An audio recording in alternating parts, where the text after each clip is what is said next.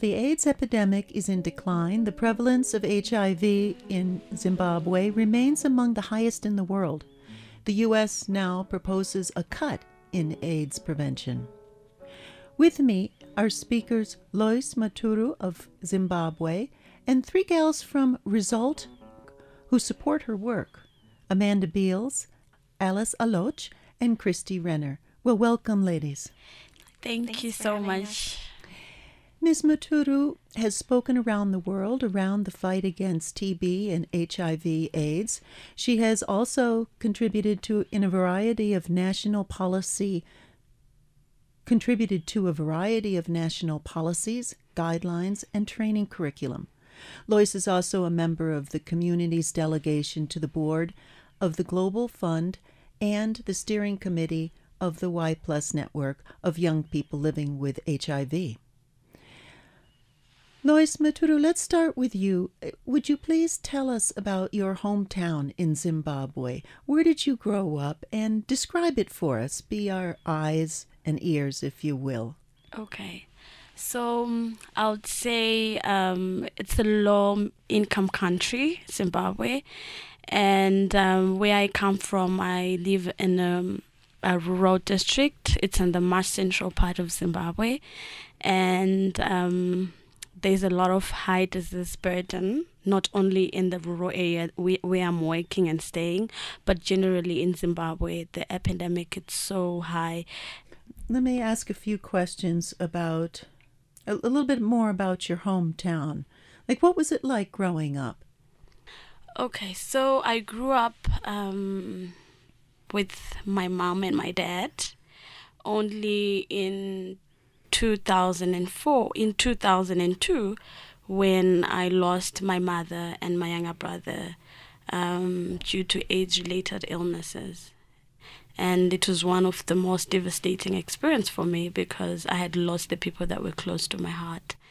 And, there was a lot of stigma going on around people who have HIV and people who've got tuberculosis. And, that time when I lost my mother and my younger brother, a lot of people in Zimbabwe were dying. And the biggest business that was going on was making coffins because a lot of people were dying. But it all turned around when the Global Fund to fight AIDS, tuberculosis and malaria came to Zimbabwe to really support in making sure that people have access to tuberculosis, HIV and malaria medicines. And it drifted a lot, and we no longer see people dying. We no longer see people having to have long queues waiting to access whether tuberculosis or HIV medication.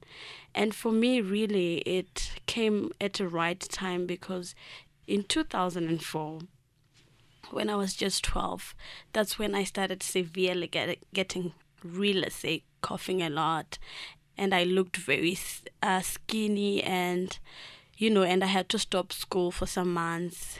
And when I was walking in the street, people would stare at me in a very uncomfortable way because of the way that I looked. And one of my aunts that I was staying with after the death of my mother and my younger brother went with me to the clinic, and she was told that I have HIV and tuberculosis. And, she didn't tell me that time because she was scared that I was very young because I was only 12 and felt that I wouldn't understand about it. But later on, after some weeks, that's when she decided to tell me that, you know what, Lois, when we went to the clinic, you were found out that you've got HIV and tuberculosis. Tears started to drip off from my eyes, and I thought that I was just gonna die, just like how my mother and my younger brother passed away. And you must have been very frightened to have both tuberculosis and HIV. That sounds complicated.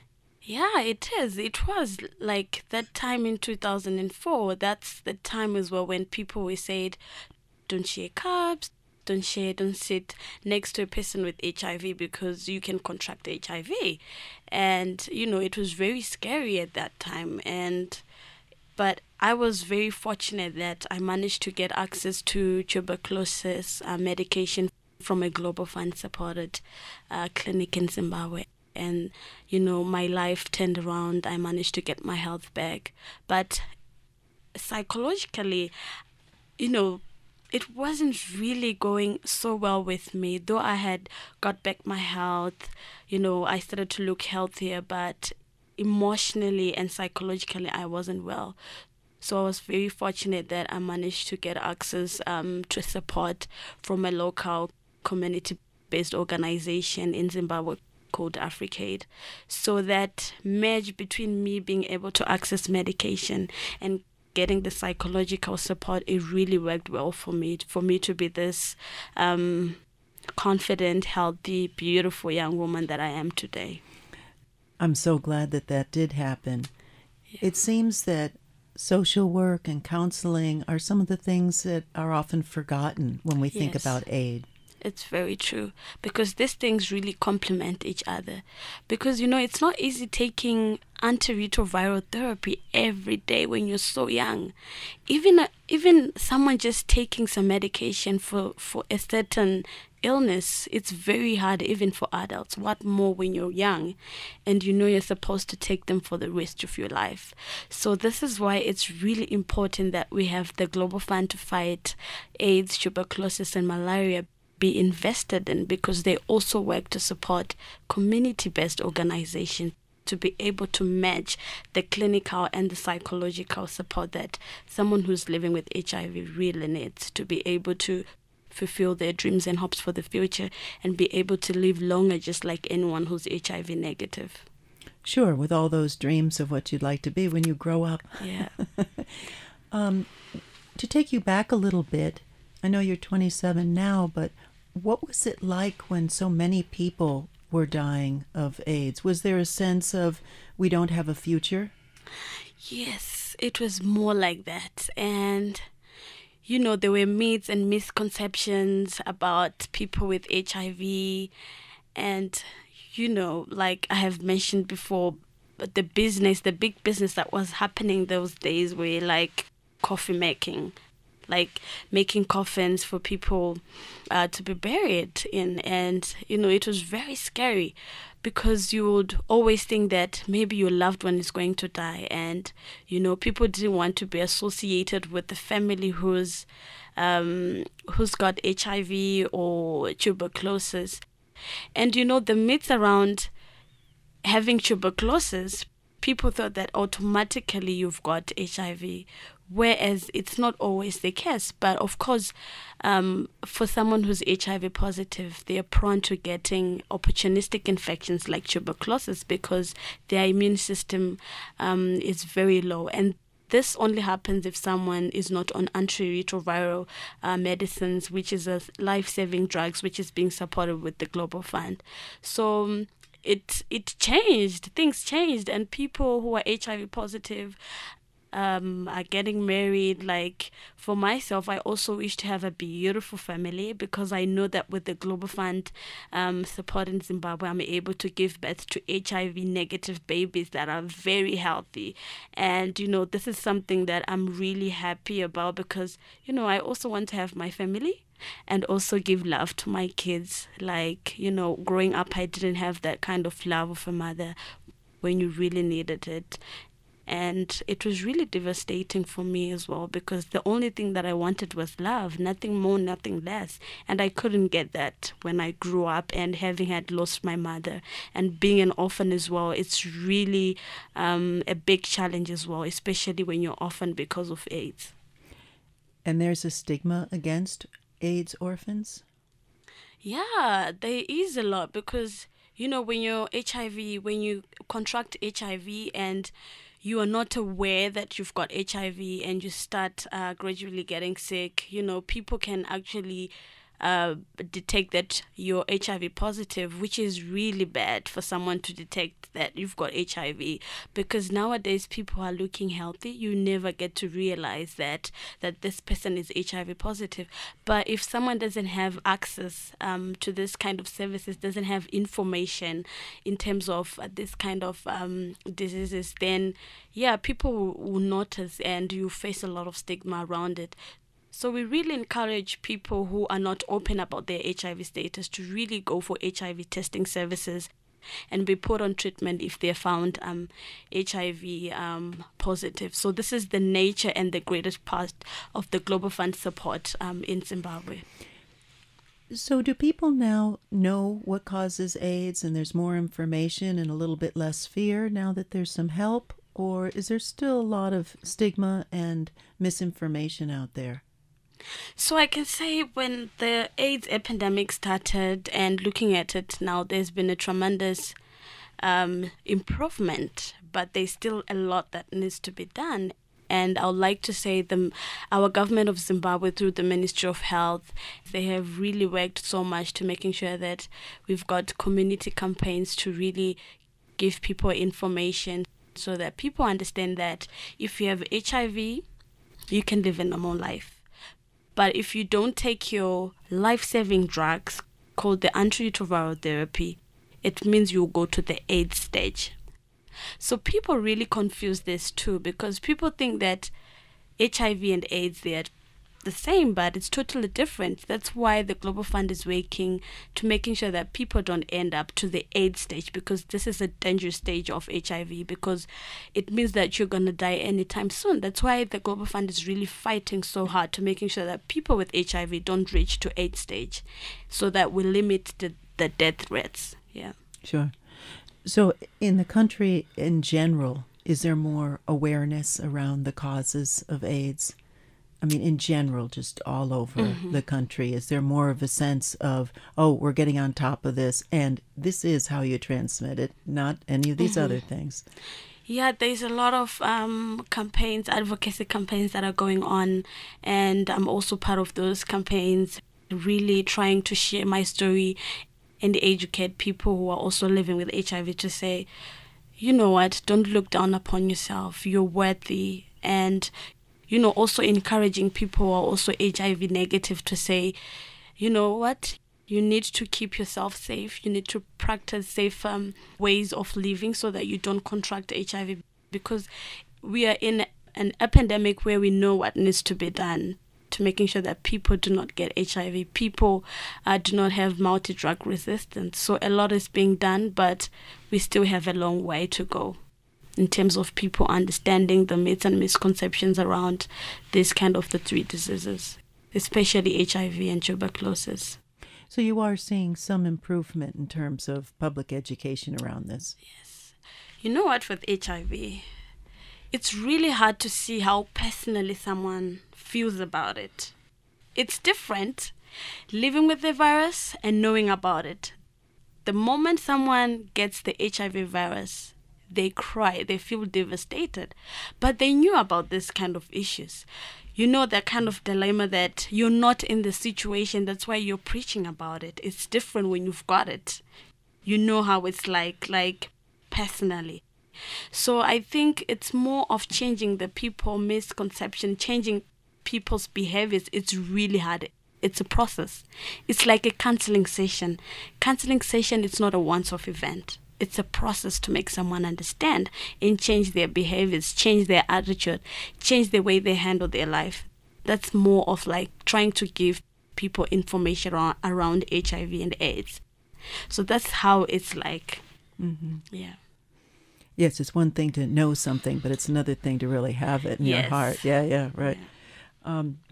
Alice, tell us a little bit about result.org and your connection with Ms. Maturu's work. Sure. So Result is a movement of passionate, committed, everyday people, and together we use our voices to influence political decisions that will bring an end to poverty. And the other way I like to look at it too is Result has a dual mission. So the first part of that is to end poverty, and it doesn't matter if we're doing it locally or globally. And the second part of it is to foster an advocacy movement to make that happen. And so with that model, our model is we have groups across different states within the country. And I would say in most of the states where we don't have a group, we do have representation of results, which means we have people who are actually taking action with results. So that's how Result is constructed. And how we are related with how we came to bring Lois to the United States is every year our policy team comes up with different issues that we're going to work on. our advocates work on. And one of part of the job that I do is get to train, new advocates or recruit new advocates who are interested in poverty issues of our time and learning about effective solutions of the same. So one of the things that we're actually advocating on this year is the Global Fund. And just to put things in perspective, the Global Fund is a 21st century organization of its own kind. It brings together governments. And when I talk about governments, I'm talking about donor governments like the United States. I'm talking about implementing countries like, Zimbabwe and Kenya and other developing countries. It does bring together civil societies too, private sector like Bill and Melinda Gates Foundation, and also, some other faith communities like even the Catholic charities. It just brings them together with one mission of accelerating the end of HIV and AIDS, malaria and TB. So, yes, I should say that Global Fund, its full name is Global Fund to Fight AIDS. To fight AIDS, HIV and AIDS, TB and malaria. Okay. That's the full name. Yes. Okay, great. Thank you. It's one of the organizations that has honestly achieved tremendous success, in just the fight against HIV and AIDS, TB and malaria. It's changed the status quo of how the world, fights disease. And it's one of the organizations that has honestly achieved bipartisan support, both sides of the aisle coming together to decide we need to focus about this issue. And when you think about these epidemics, it's beyond how we used to think about it a long time ago, like it's even with global mobility. It's now not about this is happening there. We need to think about it's happening home too. It's everywhere. Even with Lois coming all the way from Harare to here, it just means we are moving from different, parts of the world and country. What's happening globally should concern us, locally too. So that's one of the reasons Result is focusing on this. And Result is then representing Global Fund in various communities throughout Zimbabwe. What's the connection between Result.org and Global Fund? So the only thing that Result does is we do high-level advocacy for the Global Fund. So our role is actually to engage our advocates to speak up on the work that the Global Fund is doing. We do not do implementation. That's the job of the Global Fund. But what we do is because we know it's an organization that's very effective, very innovative. We have seen the numbers. We have seen the statistics, what they're doing, in developing countries and the difference it's made in terms of saving lives. We are advocating for the work that they're doing. That's the role that we play, in the United States. And why that's important is because Congress gets to make all those decisions. So we know that they are the decision makers. And even though we probably cannot all backpack and go to Africa and, make a difference there, we have our voices here. And that's the most important thing. We can take our phones and, call Congress and talk about these issues that we care for. We can write letters to Congress. We can publish media, and even like today, come here and create awareness, share with you so that viewers across, Colorado and Denver can get to know this is what's happening and here's what they can do, at the comfort of their homes. Right. So what proportion of Global Fund comes from U.S. government funds? That's a very good question. So every 3 years, the Global Fund gets replenished. This year in particular, they're asking for $10 billion overall. And the United States has been the major donor for the Global Fund, and it gives a third of the donation to the Global Fund. So a third of the resources of the Global Fund comes from the United States. And from the U.S. government, not from private individuals? No, from the U.S. government, for sure. Okay. Yes. And then Global Fund is working throughout Tanzania, as you say. It's not just Zimbabwe. What is its reach? Yes, so it has, and I think they have more information on the website, it has to be about over 100 countries across. So the way it works is countries, which we call them the implementing countries, have to apply for grants. And one of the things that I really like about the Global Fund is it encourages country ownership. So the countries themselves draw up the plans. So a good example is I originally come from Kenya. Now, Kenya might have a high burden of maybe HIV and AIDS or maybe TB more than Zimbabwe. So they might our need or our plan and our proposal might be completely different from there. So one of the things that the Global Fund does is every single country will have a CCM, which is a country coordinating mechanism.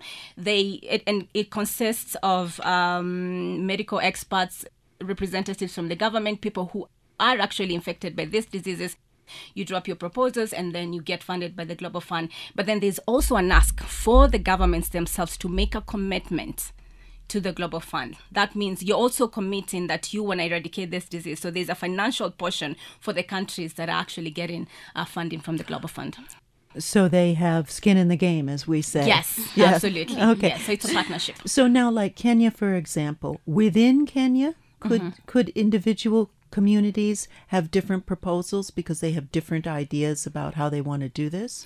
And I think Lois might have a better explanation of how it happens. Do you want to respond to that? Yeah, I can. So basically what it does, it brings all the community-based organization, it brings faith-based organization, it brings the different ministries and the UN agencies. So they come together to a meeting because we all know that it's now time for us to write a concept note to the Global Fund. So we all sit together in a round table and we say, where are we now? What have we been able to accomplish over the past 3 years of the Global Fund grant? And this year and the coming 3 years, how much do we need? What are the most devastating or disease burden that are still occurring?